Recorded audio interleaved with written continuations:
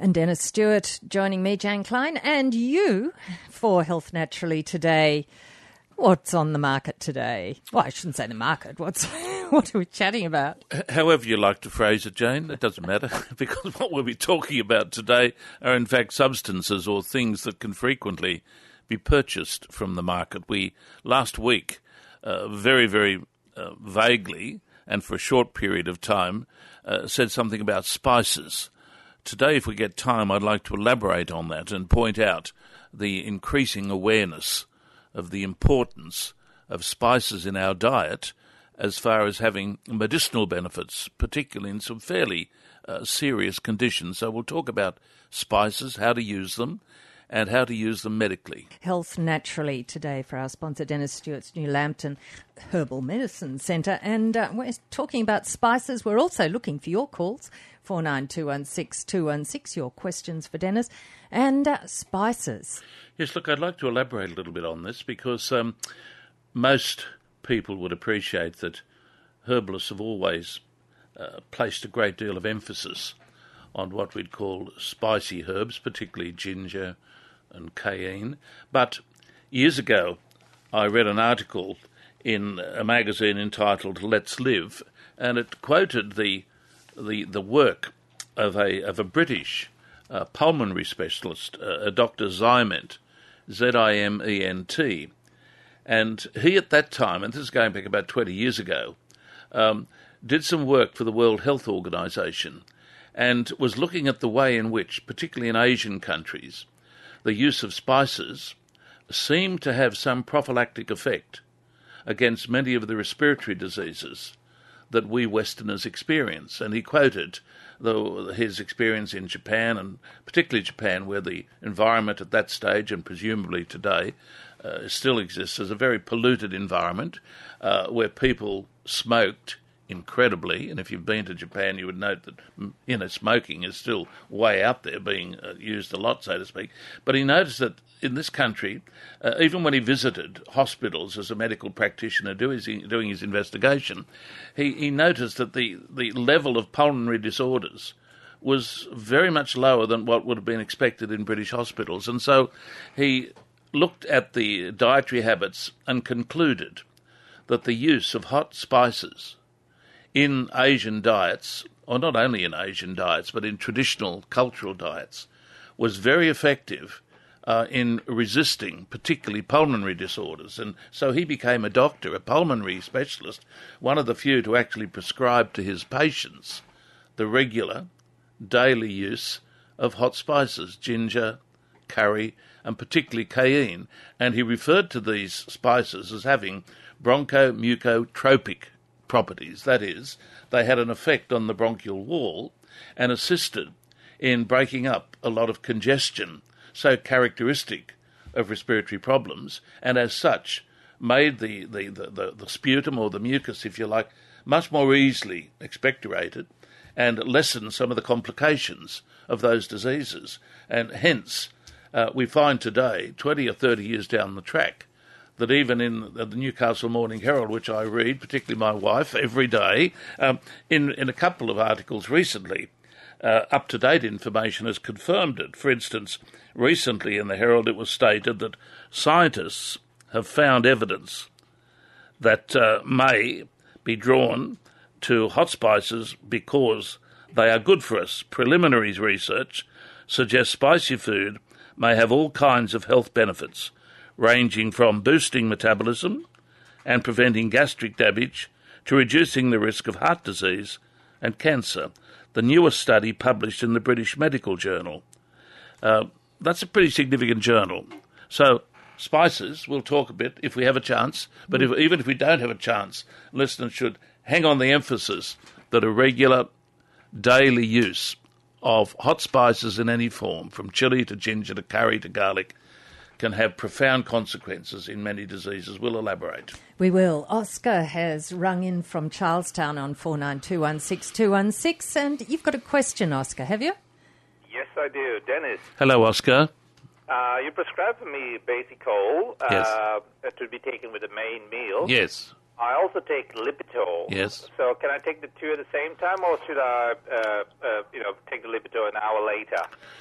Well, Lipitor's a statin, and it works quite differently to that preparation you are talking about.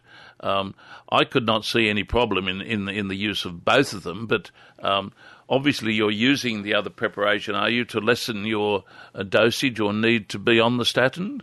That's right. Okay. Look, I could see no problem in using that preparation, which is based on what we call phytosterols, with a small amount of polycosanol, two very natural substances, which, as you would appreciate, is being popularly used in natural medicine circles as a means of addressing particularly mildly elevated levels of cholesterol. And where people are having difficulty with statins, the phytosterols and other natural substances, in my opinion, should be given a go, and that preparation you're talking about has stood us in good stead in my practice. Health Naturally, for our sponsor Dennis Stewart's New Lambton Herbal Medicine Centre, taking your calls on 49216216, and we are going to the phones just now, Dennis, with Alan from Valentine. Hello, Alan. Hello there. Your question for Dennis. Hello, Dennis. Hello, Alan. My question is, Yes. any of the spice treatments be beneficial for, polymyalgia rheumatica? Yeah, polymyalgia rheumatica is a nasty condition. How long have you had it for, Alan? Well, I've had a couple of bouts. The first one Okay. was about 4 years ago, and I was Okay. put on steroid treatment. That's correct. And backed off, as Yes. you know. Yes, yes. And it did come back again last November. Okay. And blood levels got down to normal, but it's back again now. Okay. For the sake of listeners, polymyalgia rheumatica is essentially a muscular condition where aches and pains occur all over the muscle body, and is quite debilitating, and is treated medically with low doses of steroid. But look, what I'd suggest, Alan, is that you try the spices. Most herbalists in addressing painful muscular, rheumatic, arthritic conditions would use either a ginger or a cayenne-based formula. Ginger is popularly used, even in sophisticated preparations these days. It has a principle in it called gingerol, which is the active principle in ginger, and it has led to its being used with some degree of benefit in addressing muscular, rheumatic, arthritic type of conditions. So I would certainly suggest that you seek out either ginger or cayenne. Cayenne contains also a principle called capsaicin, which, whilst it's used primarily topically to alleviate muscle and joint pain, there's also an argument to say that its presence in the bloodstream does have some benefit in addressing inflammatory conditions, painful states. So either ginger, perhaps start with ginger if you're not used to taking hot spices. Ginger's always a very, very good introduction to using spices. It's a beautiful herb that should be used almost on a daily basis, and particularly for those that are sensitive to, say, to chili. I love chili, but many people can't handle it. Ginger is a very, very good option. I think it would be worthwhile trying, and certainly it would not conflict with anything that your general practitioner wanted to prescribe, because essentially you're using food as a medicine. I think it would be useful. Now, one of the things about ginger that I find interesting is I never think of it as being a spice with heat. Yeah. But in fact, some gingers are Well, hotter they do. than others, They aren't do. And this is why I said it's a very good introduction to the benefit of hot spices, particularly for those that can't handle the hotter spices, particularly the chili. Excellent. Give it a go, Alan. 49216216. Judith from Valentine as well. Hello, you've got a question for Dennis. Yes, hi Dennis, hi Jane. Hello, Judith. How are you? Good, thank you. How are you? I'm good. That's a lovely name, Judith. Oh, thank you. I had a cousin, a lovely cousin, and Judith was her name, a good old biblical name. My wife's Yes, name yes, is Ruth. Ruth. So A lot of people don't know that. it's a beautiful name. A beautiful name. How can I help you, Judith? Well, I'm wondering about the different peppers. I've always wondered about this. Yeah. Which is the best, white or black pepper? Well, when you're talking about peppers, there's a wide range of them, from what we would refer to as the capsicum that we can buy in the fruit shop, so to speak, which we have with salads, etc. They can range from being red through to black, through to orange, through to yellow. They're the ones that are what you might call the very edible forms of peppers, and different, even though they belong to the same family, they're different from the other pepper that we've been talking about, or the other series of peppers. They're all capsicum, but they have different species names, and they can essentially, those ones would not vary significantly in their chemistry or benefit, and they haven't got the heat that one would find, say, in other members of the peppers, such as the chili pepper. And it is really the heat factor in the chili, or the capsicum called chili, that I'm talking about when I say that if you can bring those into your diet, that level of using the pepper, i.e. the hot chili pepper, will have a profound effect on many conditions. Let me emphasise particularly circulatory conditions and also respiratory conditions. They're the two main areas where hot peppers, as opposed to your edible peppers you're talking about, have been used medically, and indeed are the backbone of much traditional medicine. So the stuff you're talking about, or the peppers you're talking about, which I eat also on a daily basis nearly, a little bit different from the hot peppers we're talking about, which have the medicinal benefits. What about the black and white pepper we sprinkle on our food? Oh, okay. Well, there you're talking about Piper nigrum. They're both members of what's called the pepper family. That's Piper nigrum is the botanical name for both peppers, black or white pepper.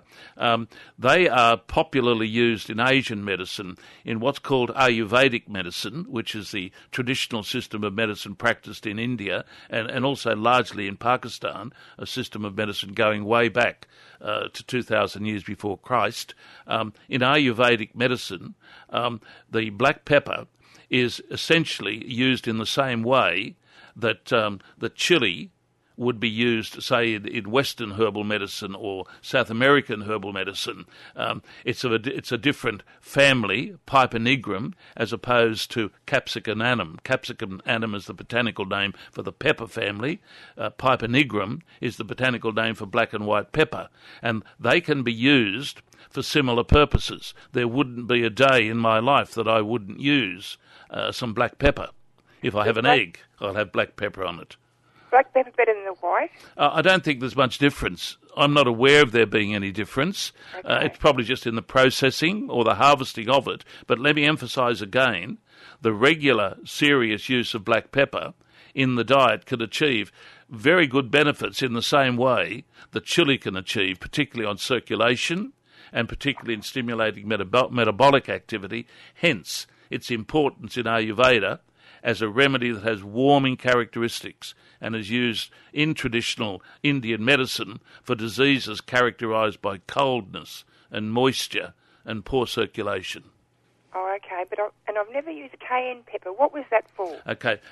Cayenne pepper is popularly known as chili, and it's the most popular used hot spice in the world, I would suspect. And chili is the backbone of many traditional medicine approaches. And let me emphasise to listeners who might balk when we talk about chili, that chili comes in various gradations. You can get chili that's very mild, or you can get chili that'll blow the top of your head off, so to speak. And around the world they have chili eating competitions. I haven't put myself in them yet, but I'm pretty good at handling them. So they are a different family. But let me emphasise that this British doctor that I was talking about, Dr. Zyment, a lot of his work was done on looking at the way particularly in which hot chili preparations used medically had a profound beneficial effect on respiratory conditions of great importance, things like chronic bronchitis, lung conditions that were characterised by continual infection, heavy mucus.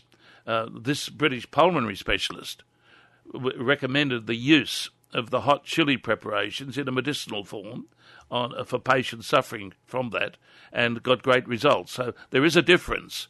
And if you want to start using chili, start off with the ones that are mild and work up to it. And Okay. cayenne's usually thank you. reasonably hot, isn't And it? cayenne's reasonably hot. That's correct. Yes, so that might be a graduation. Yeah, and look, you fall in love with them. You really do fall in love with them. The first time I was introduced to chili was when I was doing a lecture series in the Gold Coast. This goes back many, many years ago. And my guest was a great fan of hot Mexican food, and I had not really been into that. And I remember going out to a Mexican restaurant with him late at night after the lecture program, and I fell in love with Mexican food and probably ate too much. Very quickly, about halfway through the morning, I realised that chili had profound possibilities, particularly on the gut. So let me just warn people, or let me just say to people, if you have a very sluggish gut, particularly a sluggish bowel, a small amount of chili in the diet will tend to overcome that. Health Naturally, and Dennis Stewart taking your calls. Jan's rung in from Ettalong Beach. Hello, Jan. Hi, how are you going? Hello, Jan. Hi, Dennis, how are you? I'm well indeed. How are you? Very well, thank you. Good. Dennis, my question is in regard to my grandson. Yes, He is about to have a bone marrow transplant. yes. He has an immune deficiency, severe combined immune deficiency. He's adenosine deaminase deficient. Yes. Because he has a very weakened immune system, the doctors have already said that in the process of the chemotherapy prior to the bone marrow transplant, he will develop mucositis. We're wondering, is there anything that we can use that's a natural product that would assist in that? Well, the first thing I would say there is that anything you do, any self-initiative, should be run past your grandson's medical managers. Absolutely. Because sometimes, despite the fact that the thing might be natural, it can either interfere or be beneficial in a medical procedure. And now I will speak very generally here, and anything I say should be interpreted as being a possibility to be confirmed or denied by those that are looking after your grandson. But I agree with you that we would run it by all doctors. I have a number of patients, clients, if you like, who over the years have undergone chemotherapy for various conditions, and I have always recommended to those patients that they discuss the use of a bracket of Asian remedies, particularly a formula called Astragalus 8. Now, Astragalus 8 is a blend of 8 Asian remedies spearheaded by the well-known immunosupportive remedy Astragalus membranaceus. It's a formula that was developed during the period of Mao Zedong, and Mao Zedong developed what was called Fusheng therapy, the idea of Fusheng therapy, which means in Chinese, in conjunction with. And he insisted that Chinese doctors, using medical procedures, Western medical procedures, should also incorporate the wealth of medical knowledge from traditional Chinese medicine. And so Fusheng therapy is the term that was used to convey that idea. And Astragalus 8 would be an example of Fusheng therapy, which may or may not be used in conjunction with chemotherapeutic approaches. What I suggest you do, Astragalus 8 is fairly readily available from your pharmacist. I would suggest that go to your pharmacist, get the information from him, or indeed contact the manufacturers whose base is in Byron Bay, and I know these people very well. One of them was one of my graduate students. Contact them, run it past them, what I have suggested to you, and they may be able to bring you up to date even with more information than I have at my hands on this particular concept. And then, with the information, discuss that with the medical managers and see what they say. But that would be what I would be thinking of, only thinking of. But, as I said, get the information, discuss it with the managers and see what their attitude might be. Fantastic. Thank you so much. It's obviously anything that would be run through the team of doctors that works with him. But it was just looking at that maybe it may be useful. It might be interactive. It may be no benefit at all. But if there's anything that, in my mind, that might help from the herbal world, it could be that. Fantastic. Thank you, Jan, and good luck. Ron has rung in on 49216216 from Arcadia Vale. Hello, Ron. Hello. Hello, Ron. Hello, Dennis. I talked to you yesterday, mate. I remember you. I remember your voice. I remember your face. Yeah, thanks. Dennis, I had a long period of chemo and radiation. Yes. And I was in the cancer support group at Wyong. Yes. Where a lot of people had been down the same path. Yes. They turned around and put me on to crystallised ginger. Yes. And I used to carry that. I cut it up about as big as a pea, and I used to suck it. Yes. But I don't know what I would have done without it, because it really got me through. See, a lot of people don't realise, Ron, that the ginger can function as an anti-nauseant. And in a lot of chemotherapy procedures, an unfortunate side effect of it can be that the patient can experience nausea. And ginger can be a very safe, accessible and economical way of addressing nausea. And it's not only nausea associated with a side effect from chemo, but ginger can also be used usefully, in my opinion, for women that are experiencing a bit of morning sickness. A ginger drink. Ginger can be converted very comfortably into a ginger tea. If one goes to our good health food stores here in the Hunter, we'll find various tea preparations of ginger. My wife's a great fan of ginger tea. So ginger in any form, but particularly, say, ginger tea, where one turns it into an infusion, that can be a very useful way of addressing nausea from any cause, and I'm well aware of the way in which certain cancer support groups are recommending ginger to cover the situation that you work through, Ron. Thanks for ringing, Ron. Yeah, and thanks for looking after us yesterday. Okay, good on you. Taking your calls, 49216216, and Claire has rung in from Corlette with a question for Dennis Stewart today. Hello, Claire. Hello, Dennis. It's nice to speak to you. Thank you. I'm just recovering from whooping cough, and I'm just wondering if there's anything I can be taking to help the process along a bit. Are you still coughing, Claire? Or not as much. That's good. And is there any congestion? Not as much. That's it's good. Mainly just phlegm in the throat now. Okay. But my voice has been badly affected. Yes, and, I can tell that. I can tell. Look, a couple of little things that I would mention with reference to your experience of whooping cough is that, well, to start with, people that experience the symptoms of whooping cough can frequently get a dramatic and almost spontaneous relief of the cough by using a herb called Drosera rotundifolia, which is commonly known as sundew. Right. It's a herb that, even though it grows in Australia, is an introduced herb.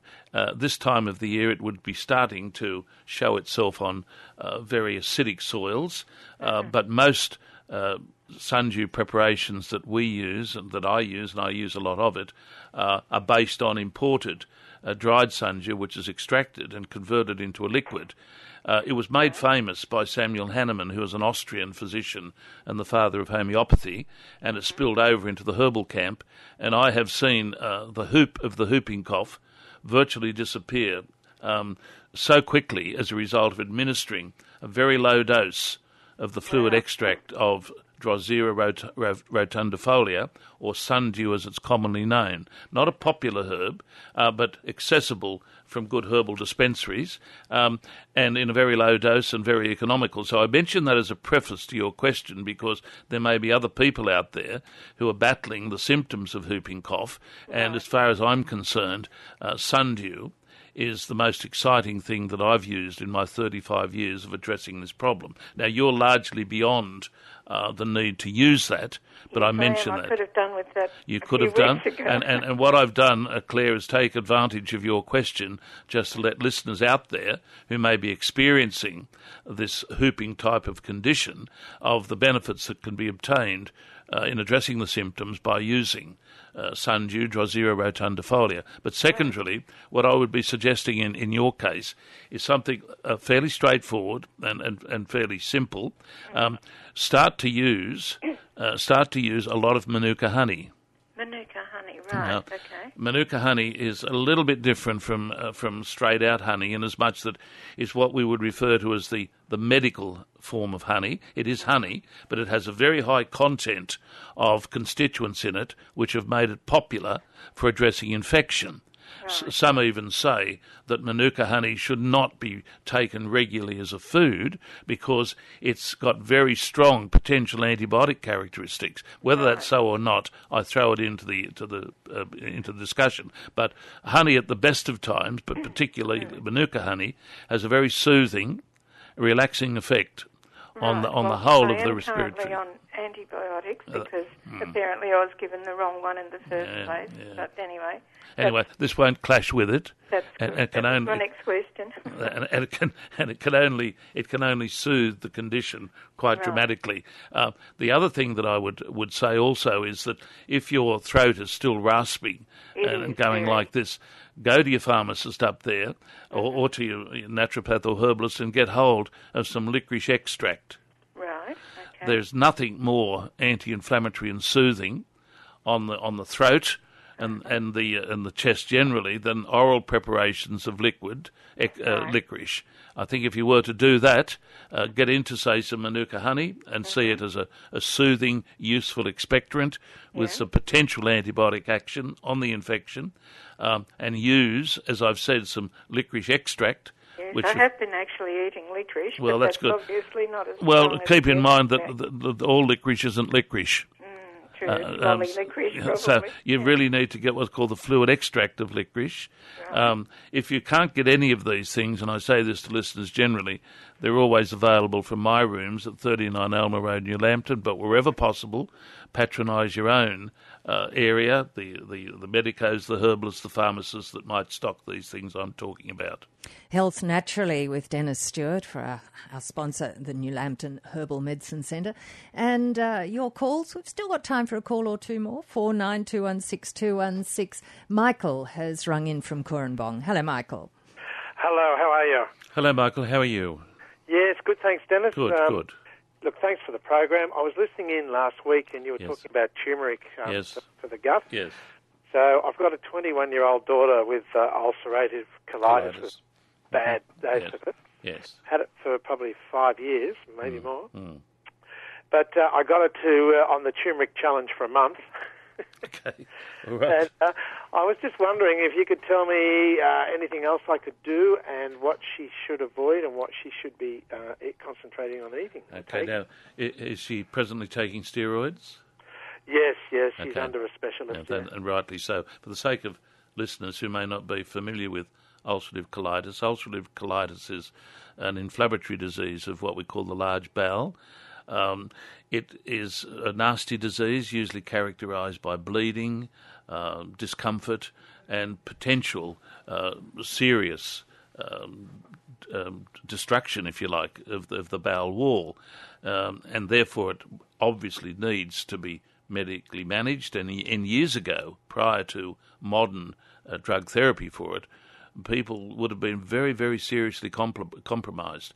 So with the advent, of course, of immunosuppressant medications and steroid medications, which your daughter would have been having for some time, the prognosis has improved somewhat. And with reference to ulcerative colitis, anything I say, therefore, would only be seen to be supportive and complementary to the treatment that she's obviously having from a gastroenterologist. The two things that I would be suggesting that you think about is the regular use of a herb called slippery elm. Now, slippery elm is, even in this town, known medically as a very useful agent with what might be referred to as soothing characteristics on the bowel wall. It has a substance in it called mucilage, and mucilage passes through the gut relatively unscathed and presents a microscopic protective barrier on the bowel wall that promotes healing. And it's more of a food, and it's very, very well tolerated, and for years I have recommended it as useful support or complementary therapy for people with inflammatory bowel disease, whether it be ulcerative colitis or Crohn's disease. So that's one thing that I would be recommending that she discuss with her medical manager. I would be surprised if there would be any objection to her using that. The second thing I would say is that I have found the herb bilberry, particularly as a liquid extract, very effective for dealing with some of the bleeding that can sometimes characterise this condition. And for years I have prescribed a combination based on bilberry extract, which I am convinced has had a useful hemostatic effect on the bowel wall and has lessened, therefore, the need for stronger medical intervention.